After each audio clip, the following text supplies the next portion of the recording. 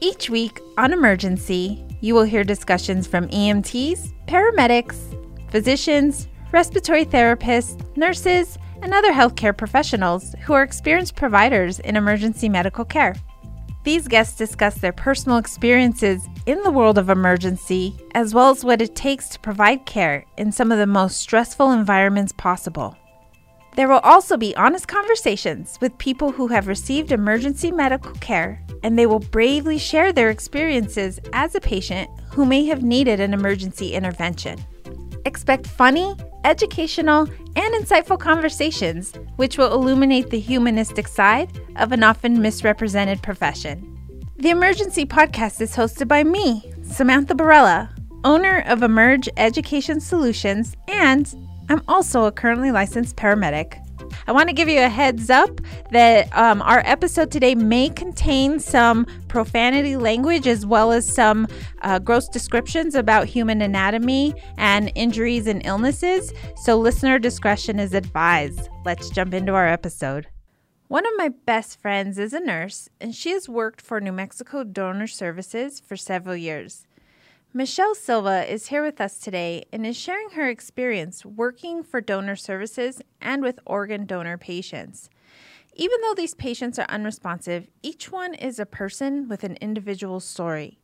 Each of these patients is a hero in saving the life of a stranger or even multiple strangers through organ donation. Personally, I can say that when I have been on a scene with a patient in cardiac arrest, I have not considered that the patient may be a donor candidate.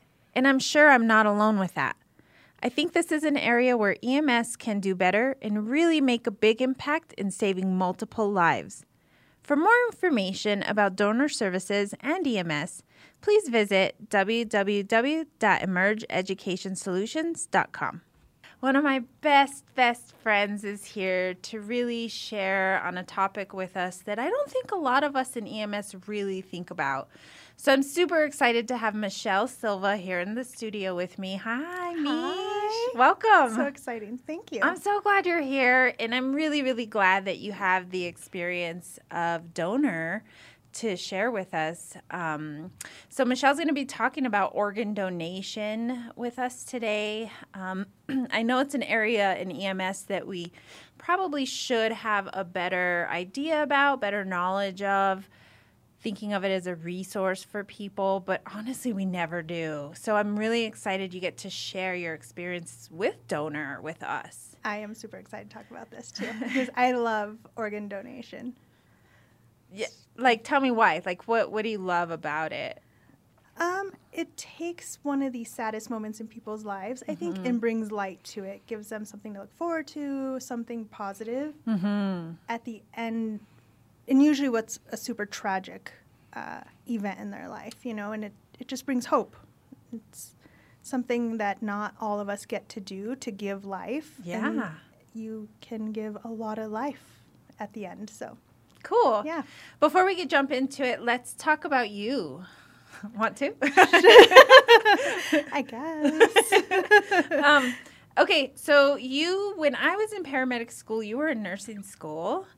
Michelle and I go back even before that. When we worked at St. Vincent's together, even before we were both in school, you were still in the medical community, in the medical world. Yes, so I've been in the medical community for, I think, a little over 18 years. Oh my gosh. No, we're not that old. Yeah, no, we're not. I'm like, oh, this is terrifying. I started working at the hospital when I was 17, almost 18 years old, Wow. and swore that it was just an easy job, and I wanted nothing to do with medicine.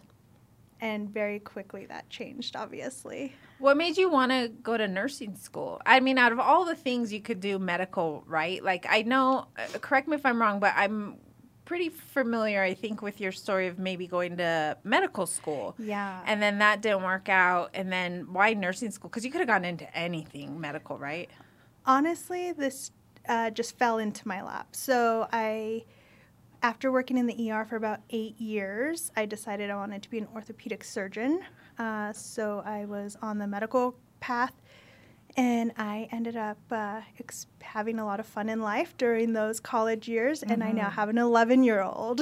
So med school wasn't right for me at that time. So I graduated from UNM with my pre-med stuff done and had no idea what I was going to do. So I applied to different programs. Let me tell you, for years, I swore I would never be a nurse. I never wanted to be a nurse. And the director of the ER at the time, when I was pregnant, said, just do it, we'll pay for it. And so I was already at zillion dollars in debt from my pre-med school stuff. And so I went into nursing because it's what was available at the time. And I knew it would give me means to support myself. So there is no gushy, I went into it for the money, let's be real. And it just so happened that it completely works with my life. I actually really enjoy it, even though I swore I never would. But I chose critical care nursing, and I think that's much different than nursing in general. Right. It lets me be me and not all that gooey emotional stuff that I just don't enjoy whatsoever. So yeah, I did critical care nursing, and that's where I saw my first organ donor. I was the bedside nurse for it, and it was fascinating. By far the most interesting case I've ever been involved in. And of course, during my pre-med stuff, so during my bachelor's degree, I did the cadaver lab, but it's not the same, right? They're gray and nothing's working anymore. Sure, yeah. And during the case, the organ donation case that I was a part of, I got to go to the OR and see them open this person, and well, everything was still alive and beating, and take it out and find out like where everything went. And that's, again, something amazing came from this tragic experience for this family, and I was hooked. That's when you knew, I want to go be a donor nurse? I didn't even know that it was a nursing job. I thought it was a physician job. Yeah, so I just thought, wow, that'd be really cool to be a part of again. And probably about 4 or 5 years later into my nursing career, I found out that they are actually nurses that are running the organ donation cases, and usually critical care nurses. And so a guy that I worked with at the time, his wife or fiance was worked for New Mexico Donor Services, and they were moving out of state. And so he just happened to tell me, like, hey, there's a position coming open. Oh, wow. Yeah. And were you like, yes, absolutely, I want to do it? Or were you like, I don't know? I applied while I was at work. So, yeah, you really wanted to do it. I wanted to try it. And I think it maybe about 4 or 5 months later is when I actually started. And I did it for 3 years. And it's exhausting, don't get me wrong. They're 24-hour shifts, and they can be super emotional. But, yeah, it was probably one of the best decisions of my life. Really? Trying that. Absolutely. Wow. Would you recommend that, like, more nurses, more critical care nurses did that? Or, like, do you think it would be something that critical care nurses should be exposed to really appreciate what donor is? Yeah, I mean, I think there's definitely a niche of people that would enjoy it. I know that I work with a lot of nurses who are kind of creeped out by it and don't believe in organ donation, right? Like, even amongst the medical community, there's a lot of people who have other ideas, you know, that maybe their religious beliefs or whatever that I see would hinder them from really enjoying it as much as I do. I love the science behind it. Being able to keep organs alive outside of a body is phenomenal, right, to watch and see. And so it's something that I truly enjoyed, but I'm sure that not everyone would have the stomach for it, I guess. I think it would be cool. Can I shadow you one day? Because I just want to see. I want to experience the science side, like you said. It sounds super cool, like really educational. Very educational. Let's go back. Okay. So thank you for that, sharing your experience with it with us. Let's go back to what it actually is, like what the job of a donor nurse really is. And for people that may not know, I just want to catch up. We're talking about organ donation and people who would be candidates to have their organs harvested, obviously for people who are on a waiting list to get a match for a particular organ. Without that organ, they may die. And so take us back to the beginning of what your role really is. So this patient has already been declared deceased or going to die. And then what happens? So just a little background, I guess, on the body and what is viable and what you're able to give. Yeah. So depending on, obviously, on the cause of death of said person, we have the ability to transplant hearts, lungs, livers, kidneys, pancreases, intestines. And so one person who passes away has the ability to impact many lives, but you can potentially save up to 7 lives. And then there's also tissue donation, which is a whole other thing that they do ligaments for sports injuries and veins and arteries for bypass surgeries. And that, so I mean, you can truly touch, I think it's like 70, 80 plus lives. With just your one body? With just your one body. Wow. In New Mexico, they do kidney transplants here at UNM and at Prez, and Prez also does pancreas transplants. So everything else is flown out of state.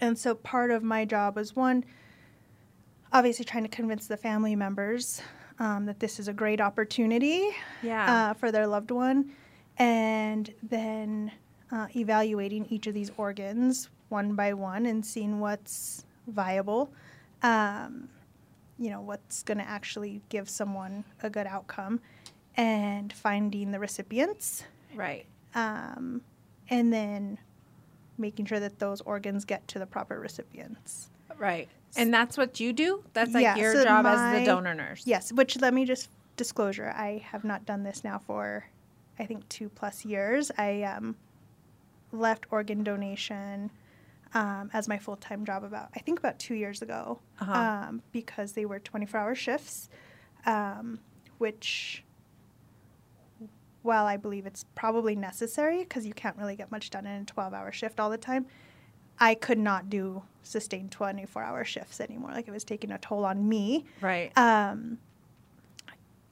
However, I still have multiple friends that are in organ donation and kind of stay up to date on it. It's something that I've truly enjoyed. And if given the opportunity again to get into the field where I could have a more, less of a 24-hour shift, right? If I could do 12s, I would absolutely jump on that opportunity. So, but the position that I did it's an ORC, which is an organ recovery coordinator. Okay. Yeah. And so you coordinate all of that administrative stuff, but like as far as what organs are harvestable? Is that a word? Procured. Oh, procured. Ooh. I have to use it in a sentence. So what organs are procurable? Procured. Yeah. Procurable. Okay, you know what I mean. Yeah. And what recipients are out there that could really use this organ? You're looking for the match? On my end, I was putting out the offers. Gotcha. So this is what I have. And there's a whole database. It's called UNOS. And they make the lists and they decide there's, algorithms and calculations of who's best fit, who needs it the most, who's going to have the better outcome, obviously, from what we have. So I essentially was the used car dealer, and there's a company giving me and people on the other end who are finding those buyers, essentially, right? Like, I guess that's the best way to break it down, is there's no money exchange. However, I have used cars, and I need someone needs my cars. So, gotcha. And so we work with people all over the country, but mostly like the Southwest. So I was talking to people in California and Utah and Arizona and Colorado, Texas, basically like our neighbors, where they have the transplant places to put all these organs back in someone. Okay.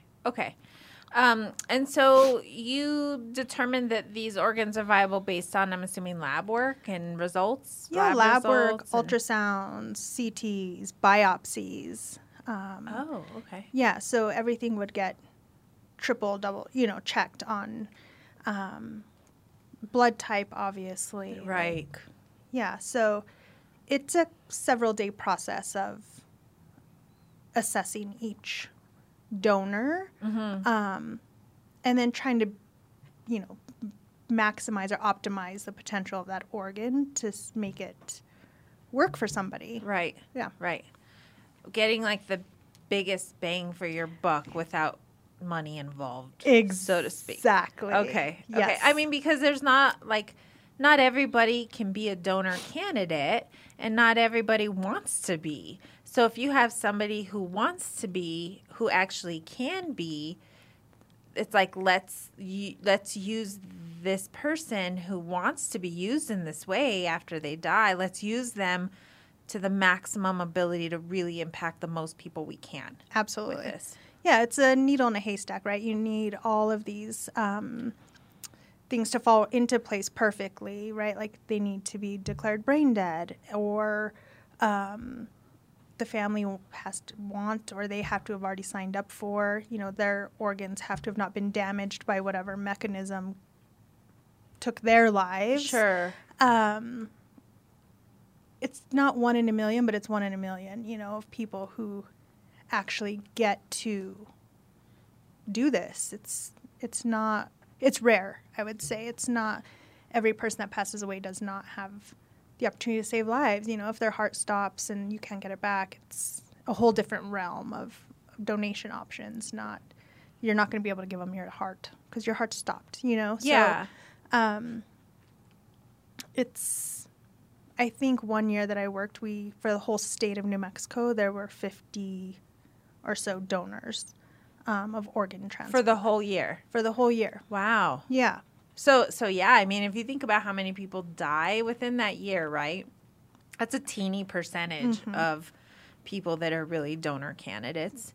I guess that could truly be used to really impact other people. Yes. And other people's families. Gosh, imagine like the ripple effect, right? Like one recipient gets a kidney that they've been needing or liver they've been needing, right?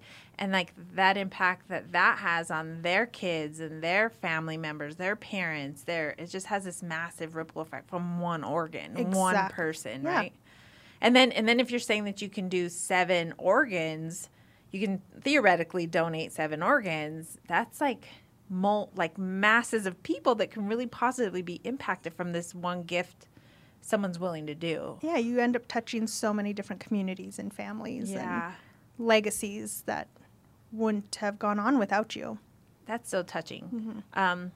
So tell me about a day in the life of you as a donor nurse. So like keeping this person alive, is that essentially you're trying to keep these organs alive by giving different meds, and are they like intubated and they so they're all on life support, right? Because their brain, so for the brain dead donor, their brain has stopped controlling everything, so it turns to science to keep them alive. There's different medications that are used, different doses, obviously. Like your body no longer reacts the way it would if your brain was still in control. Right. Essentially, every organ in your body is just doing whatever the heck it wants. And so you have to try to control them all while keeping everything working the way it needs to work. Right. And perfuse keeping those organs perfused. Absolutely. So it's a full-time job for sure.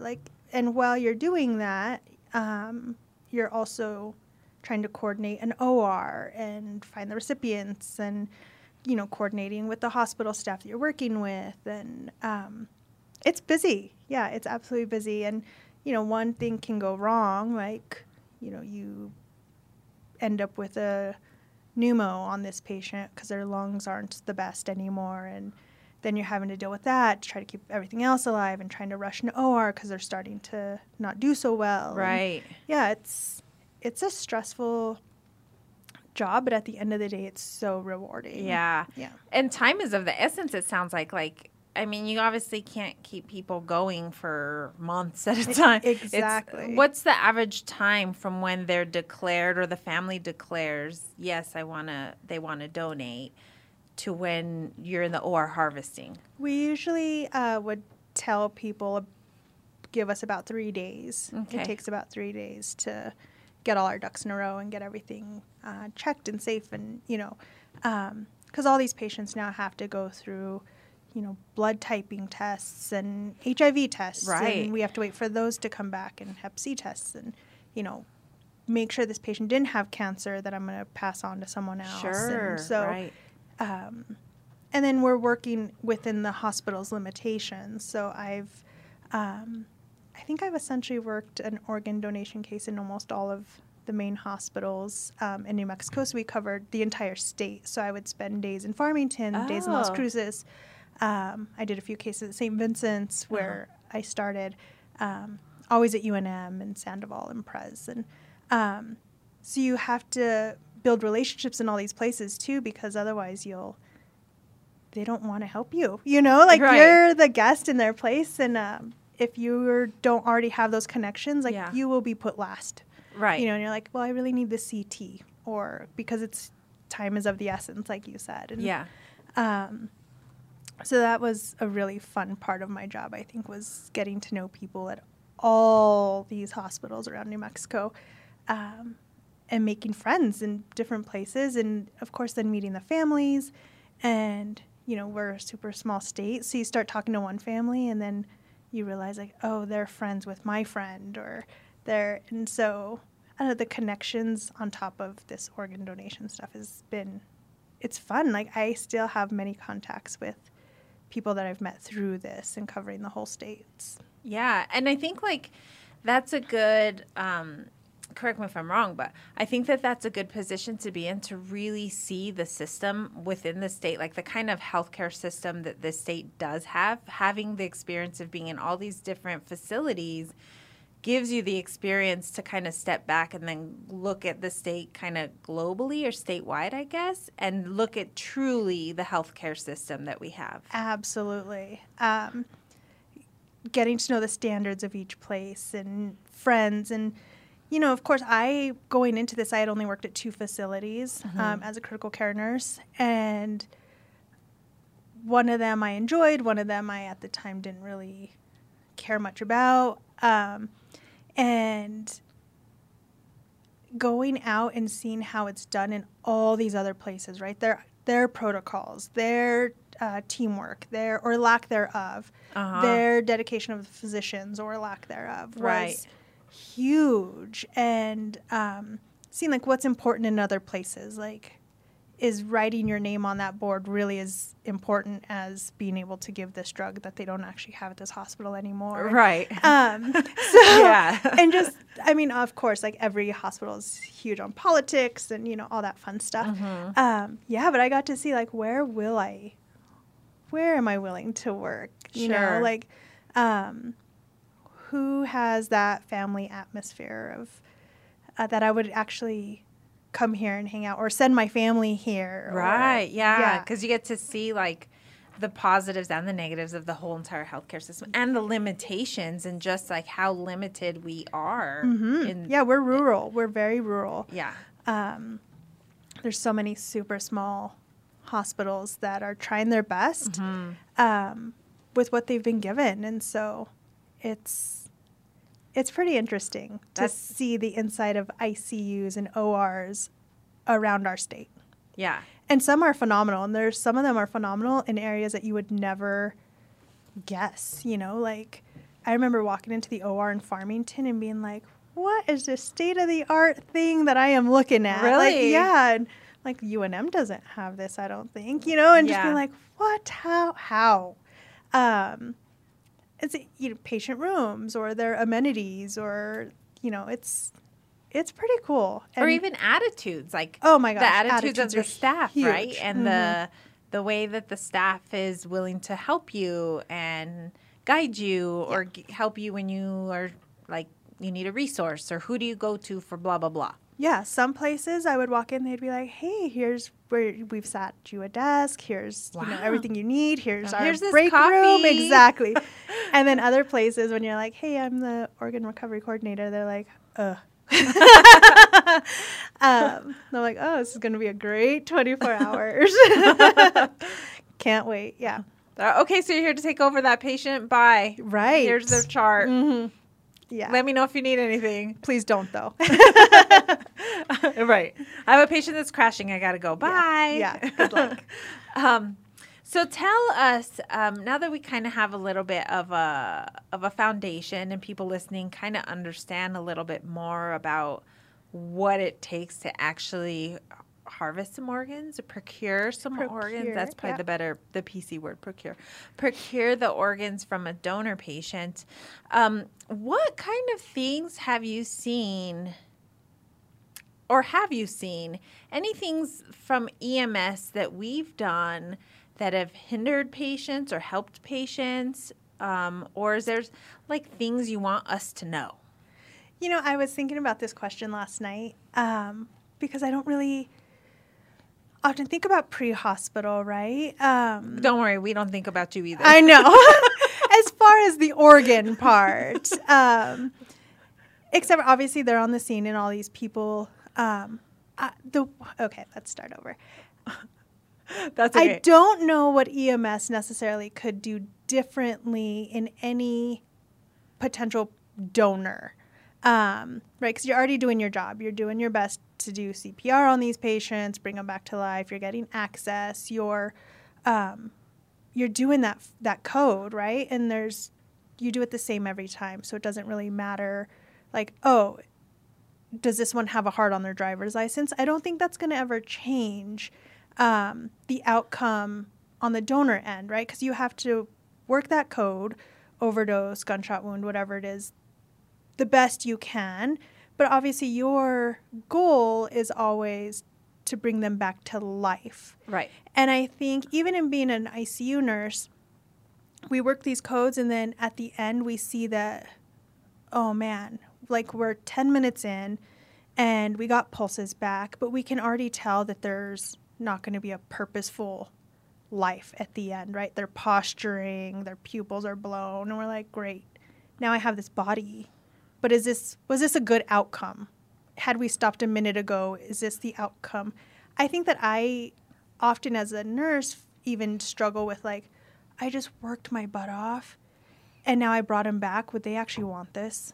Right. You know? Yeah. Like, and we think in pre-hospital, like, is this, we call a save somebody, not somebody we got ROSC on, but somebody who actually walks out of the hospital cognitively intact. Exactly. That's what we consider and a I save. think we do too 99% of the time as ICU nurses. Those are our successes. Sure. However, in thinking like, okay, hey, I'm transporting this person who's posturing, who's probably not going to have a good outcome. I've worked my butt off. I think the silver lining in that is, you know, they're probably herniating, but you're going to get them to a facility as fast as possible. And if that hospital can stabilize them, you may actually, from that one arrest, save 8 people. Right. Right? You're not going to save their life. Yeah. Their outcome is not going to change. But knowing that you potentially saved countless other lives with your high quality CPR and your, you know, I think that's the, it's just the reward at the end, because you don't, I feel when I code someone and their return isn't the best, right? Their ROSC is not going to let them walk out. Right. Somewhat defeated. Like, oh, what should I have done that? Well, and not only should that, but also On an ethical standpoint, not as a career, but like, right. Yeah. Like, Would I I have think wanted this for personally, me? exactly. Not only that, but I also think about like, what damage did I do to this person with all of the epi I gave them and all of the compressions we did and like all of the physical, because we vow to do no harm to our patients. That's like first and foremost, right? Our oath is to do no harm. But then like if you're working 94-year-old grandma, Yeah. you're going to do some physical damage because her body's so frail. Exactly. And the work that we have to do in CPR, there's a standard that you have to meet in order for it to even be effective. And that standard is a little bit more physically harsh for 94-year-old grandma than it would be for 30-year-old someone else. Oh, yeah. Right? Yeah. So the issue in the pre-hospital, though, I think there may be a disconnect, and I think this might actually, I'm hoping anyone listening, this could plant a seed to kind of open up deeper conversations and bigger conversations of this, is because some of the perspectives and mentality in pre-hospitals, if it's a trauma arrest, right, they got to get bright lights, cold steel within an hour, they're going to die. Right. But like trauma arrest, it's like thinking about the mechanism in that person, and you arrive on scene and they just died or they're about to die. We declare that like a trauma arrest. And so, or people who we stop working codes on and just call an MSEP and get a doc to give us an okay to stop resuscitation. It's like those kinds of things to think about for us is this person, is that even a thought? Like, is it realistic that pre-hospital can even think of those things, do you think? I don't know. I mean, without ROSC, no, it won't have any change, right? But if you are, I guess, working someone who, you know, those codes that go on forever because you get ROSC and then they code again as you're loading them. Yeah. And then you load them and then they, arrest again. I mean, I think it's worth trying one last time if it's some young, healthy person, you know, whose organs are definitely not too damaged. And the thing is, and again, like, I don't need you to just get ROSC now. I need to be able to sustain that for the next 3 days. Sure. Right? Sure. Or at least 24 hours. Typically, we have done cases. I've been part of cases where they're like, hey, you guys have 2 hours, 3 hours. And I'm like, okay, let's try to get some kidneys, you know, to pass on. So there are those rushed ones, obviously, but it's less likely. And so I think more it's that emotional piece of, I know you guys didn't get this person back, but you may have gotten 7 other people to graduation or weddings or, you know, that part of, and I know when I was, you know, there was a few cases that I worked here in Albuquerque where they were, I think, tragic deaths, obviously, and EMS was part of. And like so, trauma deaths? Trauma, yeah, and younger people. Okay. Where when they went to, I know one of the cases was done here at Pres in Albuquerque, and when I think the patient ended up being able to save 6 or 7 lives. Wow. And so they did a thank you, Donor Services did a thank you to Presbyterian, for helping us get that, right? Like, that's huge. Yeah. I would say most patients maybe do 3 or 4 on, you know, is a good outcome, right? To be able to get 3 or 4 organs. So to get almost all of them is huge. And so EMS was invited to that luncheon. So it was like the battalion chief, because they worked this patient in the field, got him back, and gave us enough time to do what we need to do to get all these organs. And so I think bringing EMS more into the success stories would be huge in the community outreach of, like, you went home thinking you didn't save much, or right? Because you don't hear about what happens to your patients. You drop them off and you go about. Yeah. But being like, oh, yeah, that one case, this is the outcome. So rewarding. And that crew, or those EMS people who were involved in that particular case, they're never going to forget it. Like, they're never going to forget that person and the fact that that person really saved that many other people. Like, they'll never forget that. They'll never forget the circumstances or what the scene looked like or any of that. Like, it's so positively impactful Yeah, because you don't get many of those wins working EMS, I don't think. You don't ever get to see, or often you don't get to see, like, oh, that drowning kid. Yeah. Here's what they're doing today, right? Like, you're done once you hit the hospital. And we only know about how they're doing if they come by the station and tell us and come bring us cookies or a card or whatever. That's really the only way that we know really, truly what happened to those people. And that's not often. Exactly. And even like in working ICU, it's the same. You know, like we stabilize them, they leave. Hardly ever do they come back. Right. But when you do see them coming back in after, you know, their LTAC and their rehab, and you're like, oh, wow, like when I went home exhausted, it was worth it, right? Like this guy's out making babies or, you know, like. Yeah. or being able to see their babies born because they got the liver they needed or the kidney they needed or whatever, right? Absolutely. Or even the cornea, right? Can't you transplant those? Yep. And they get to see again? See again. That's so cool. That's really cool. So on that note, share with us a patient that really impacted you, like their story. Because obviously the patient's not talking to you and like, oh, Michelle. That would be creepy, right? It means I'm in the wrong place, which has happened. So I'm not going to. Oh, I wish I could see that one. It's happened. Just to see the look on your face of, hello. Yeah, no, I'm not kidding. Okay, so let's not talk about that patient. Yeah. We won't name that place. But a patient who's maybe family members or whose story really impacted you, not only as a provider but as a person. So I'll give you two. Okay. That really changed the way I did my job, I think. So the first one was my very first pediatric patient. And the little boy was the exact same age as my son. It always seems to work out like that. Just from stories I hear when they have a peds patient, there's always a correlation. And so I went into it thinking, this family's not going to want to do this. I don't think I could want to do this if I wasn't already involved in it, right? And let me disclose, I was not an organ donor until I started working for donor services. Yeah. So because I had seen kind of the aftermath of it, and I just thought it was a little, from the personal side, a little too grotesque for my family at the time to be willing to deal with, right? Because I'm gone. I don't care. But after starting to work at donor services, I was like, whatever. I don't care what they think. Like, this is something that I believe in. Yeah.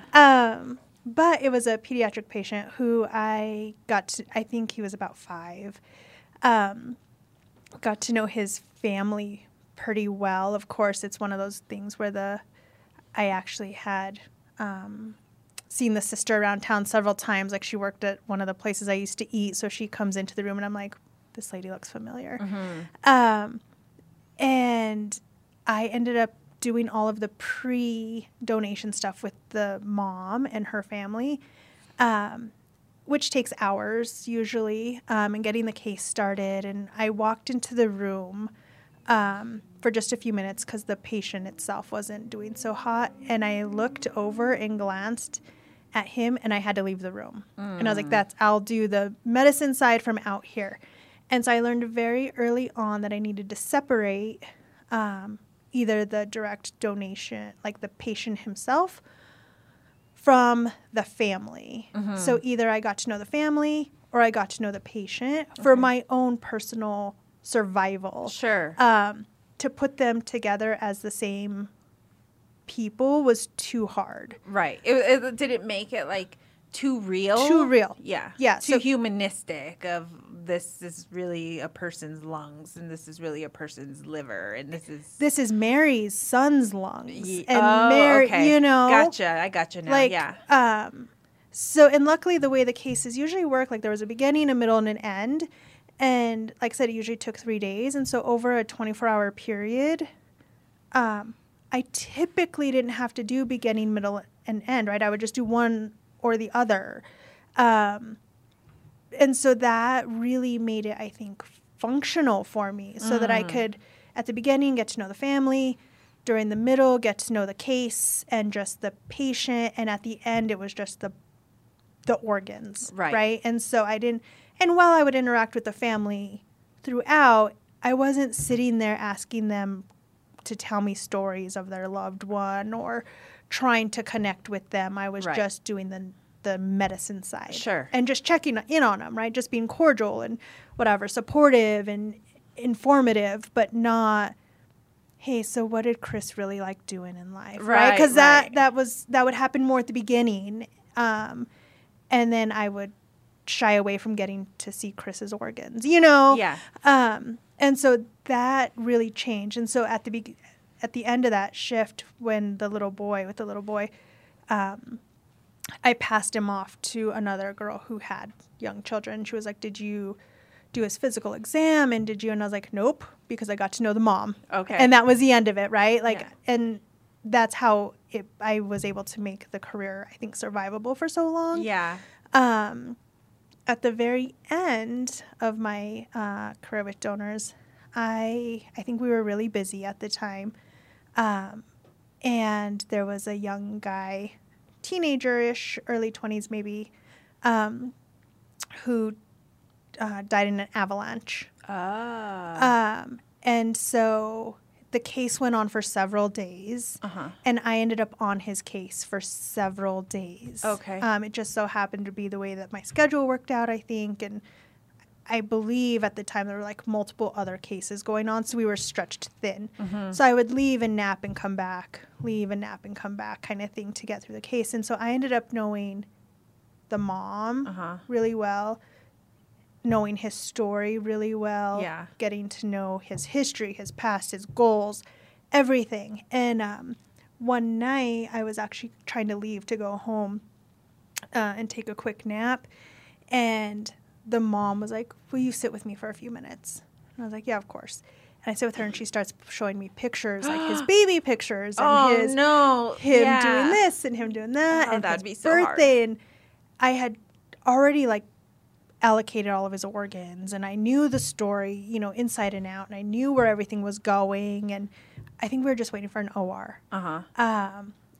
And this case then became like well known in the media. And so when I went home, I was still seeing his pictures. Right. And then it was all over Facebook. And so when I get on Facebook, it was all over Facebook. And it was just this case that just would not leave. I see. Every time I turned around, like there was another, I think it was like in People magazine, or, you know what I mean? I'm like, I just need to move on. Right. Like, because I felt for the mom, I felt for him, like his potential, right? And it was just so overwhelming. And then my very next case had my same name and was right around my age. And I was like, all right, I'm done. Now it's just no matter where I turn, it's all just like closing in. Yeah. And so that was really the point where I was like, you're not compartmentalizing very well anymore, and it's coming home. And I don't like to bring my work home. Like, I leave it there. Right.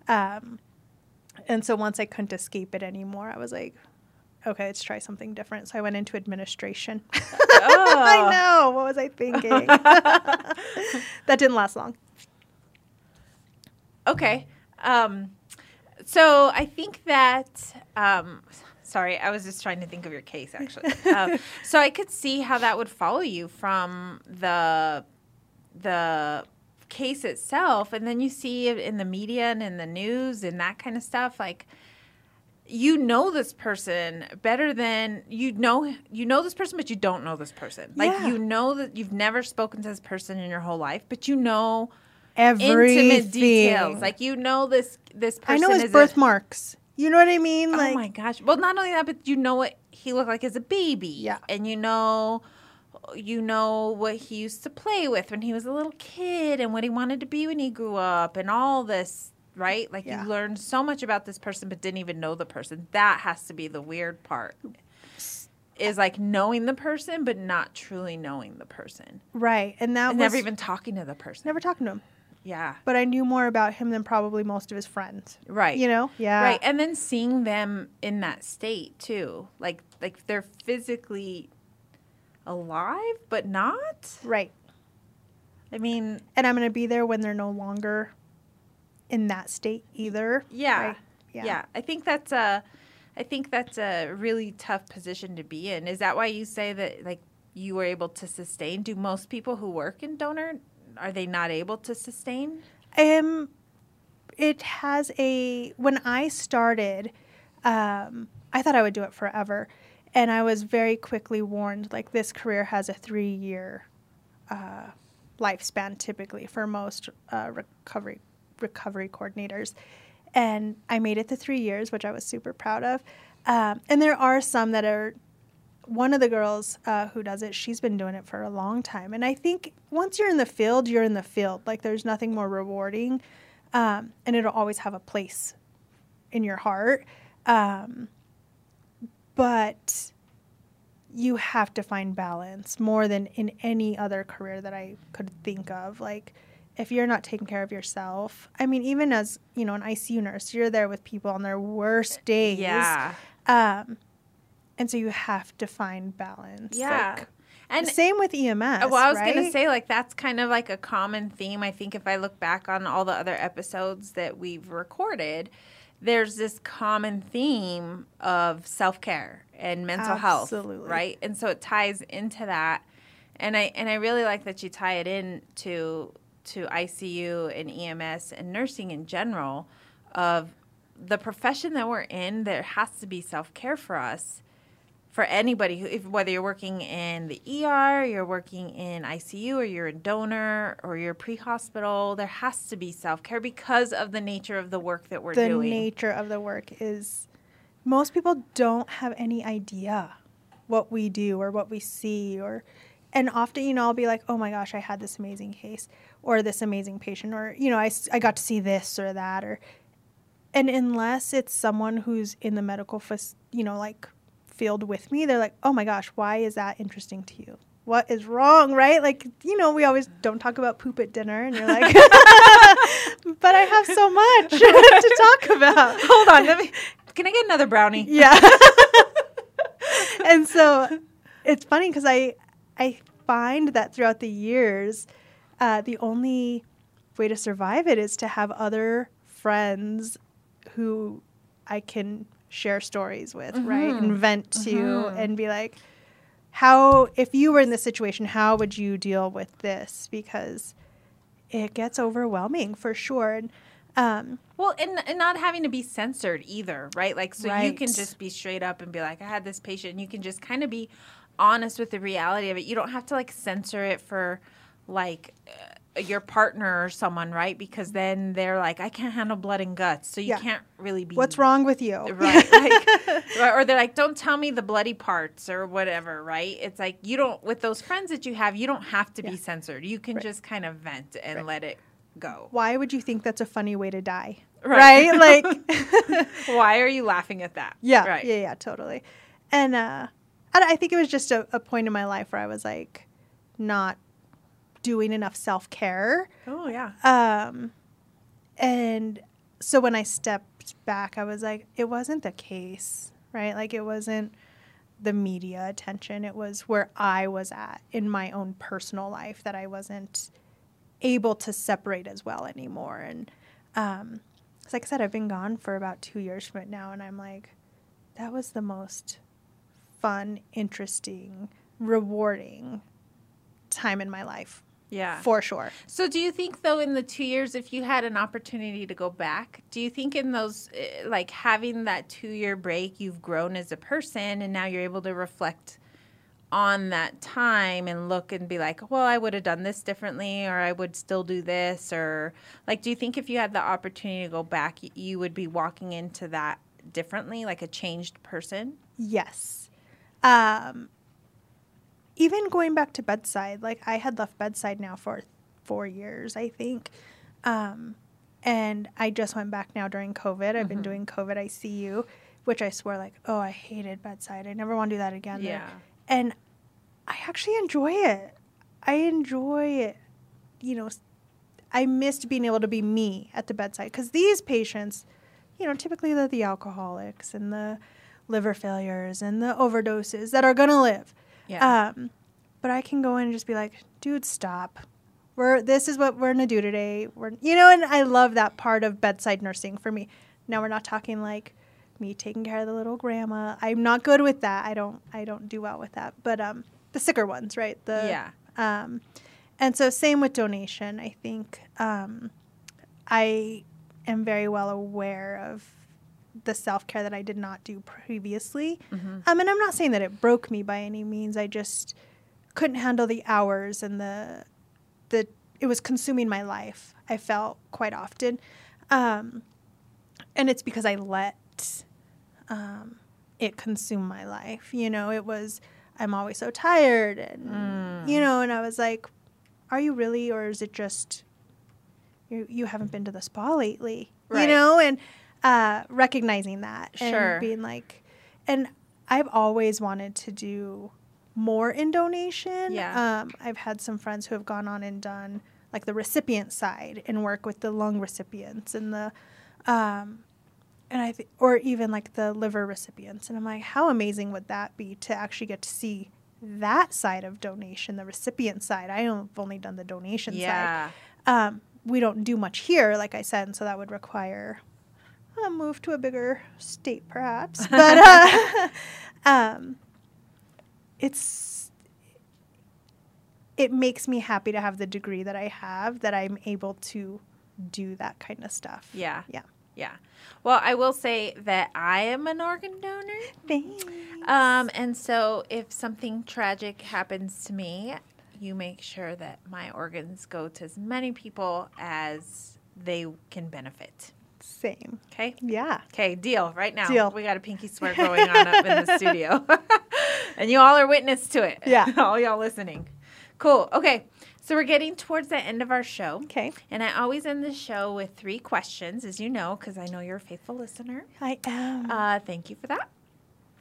So I always end with 3 questions. Are you ready for your first question? Yes. Okay. If you could host a public safety announcement and bring awareness to something, what would it be and why? So, obviously it'd be about organ donation, but not in necessarily promoting just organ donation, but more I would do my public service announcement on letting your family know the decision that you have made. That is really hard to deal with at the end. You're no longer here to defend yourself or and your family's like, I don't think she would have actually wanted that. But you've signed up for it, right? And so you have to sign a thing at the DMV. Yeah, or online or wherever. And so that's hard. And so I think that would be my one thing is tell somebody that you have made this decision.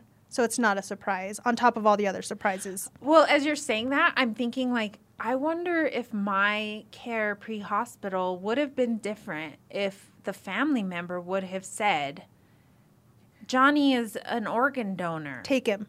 Or something. You know what I mean? Yeah. I wonder if it would have caused me to pause and be like, let's keep working it. Let's roll. Go get a gurney. You know what I mean? If there would have been some sort of indication, because I can honestly say, and all y'all listening can really say Sam's a crappy medic if you want to, but I have never, ever thought of this person being an organ donor. And if just someone on seeing your family members, your loved ones, like Michelle is saying, they know that that's what you wanted done, then that is just going to plant a seed for EMS. Because truly, generally, we're the ones that are going to be in those positions and maybe get more than 50 cases a year. Right. Yeah, absolutely. Right. And I think, when I walk in, because I'm like, the hospital calls, and they're like, this person's not going to make it, and we've seen that they're an organ donor.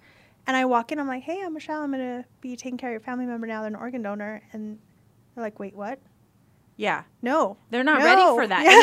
Yeah. In that and time. So it's so much to deal with at once, but sensitive. Adding that layer of them having no idea, that adds an extra 12 hours to my day. Sure. So, that's a great one. That's really good. Yeah, tell somebody. If you're an organ donor, tell people. Tell them. Tell your family. Okay, next question. Ready? Yep. What is one thing that you would want to share from your experience being a nurse and all the different levels you've done and areas you've been in? What's one thing, if you could talk to, like, let's say you had high school kids listening and they're like, I don't know what I want to do when I grow up. I'm going to be a nurse. What would you share with them about it? I would share with them that it's not glamorous. This job is disgusting. It's gross. It can be, It's so gross, yeah. But it's so rewarding. But if you're going into it to, be a pillow fluffer and whatever, there's places for you in nursing, absolutely. Don't ever come to the ICU, right? It's a whole other world. There's lots of body fluids. Yes. In that world. And attitudes and people, and people are interesting creatures, to say the least, especially under stress. Or in a stressful environment. Yep. So I will never tell someone don't do it for the money, because that's why I did it. Yeah. And I think that people who are like, I can't believe, don't ever tell. During nursing school, I was told so many times, none of you better be in this for the money. None of you. And I'm like, well, I'm already in it. So here we go, right? We're riding this out. There's a niche for you somewhere. Right. There's so many different areas of nursing that you actually never have to see people in some areas of nursing, right? If you don't like people, you can still be a nurse. There's just there's administration. There's so many other options. Just find what you enjoy and can tolerate, because there's no retirement at the end of this. You got to do it forever. So I was going to say, so what you're saying is that if you go into it for the money, that's okay, but you better be prepared to earn that money. You're going to earn it. It's not easy. It's not easy. Yeah. Exactly. Word. Gotcha. Okay, and last question. In one word, describe your experience in nursing. I am going to say fascinating. Humans are so fascinating. I would have never guessed that. You just see the end, the little, what's on TV in nursing. You never get to see the behind the scenes of, look what I just pulled out of this guy, or, and there's a story at the end of every shift, whether it's a good one or a bad one, or a funny one, or a sad one, disgusting one. There's always, no 2 days are ever the same. Yep. And I love that. Yep. That's a great word. That's a good word. Kudos to you. Word of the day, folks. Fascinating. So we're at the end of our show now. Michelle, thank you so much for your time. Sam, thank you so much for having me. It's been a really good talk. I really, like I said, I think this is a bigger topic that deserves more discussion than a 1 hour podcast. I think that I'm hoping that what really comes out of this is that seeds are planted in people who are listening, that really donor services and donor when it comes to pre-hospital and EMS, we just planted a seed to begin the talks of making some change and hopefully really impacting a lot more people down the road. And even just planting the seed in your own life. I think that so many people don't think about it, even though there's, all these commercials and it's at the DMV. When you're at the DMV, you're there to get your driver's license. Right. You're not thinking about, what can I do at the end of my life when I can't drive anymore? One more number and they're going to call me. Right. And I hope that number's left already. Yeah. So, that's what they're thinking. But, so I really like our conversation. Thank you for being here. Thank you for having me. Thank you for everybody who's listening. I got some recent stats today. There are 32 people who are consistent weekly listeners. So, thank you so much. If you are one of them, please send a shout out to me on Facebook, and I also just started an Instagram account. I'm an Instagram follower. So if you're one of those, I really want to thank you so much for your loyalty and your support. And thank you all for listening, and stay safe.